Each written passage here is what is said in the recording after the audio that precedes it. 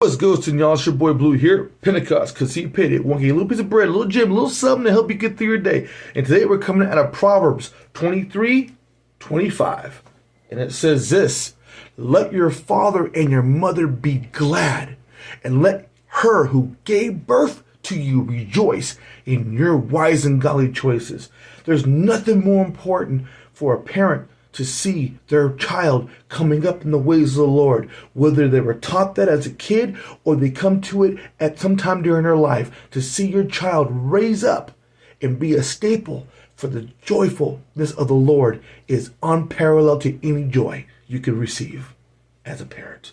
Much love to you guys. Grace to you always. Remember, love, peace, and accountability.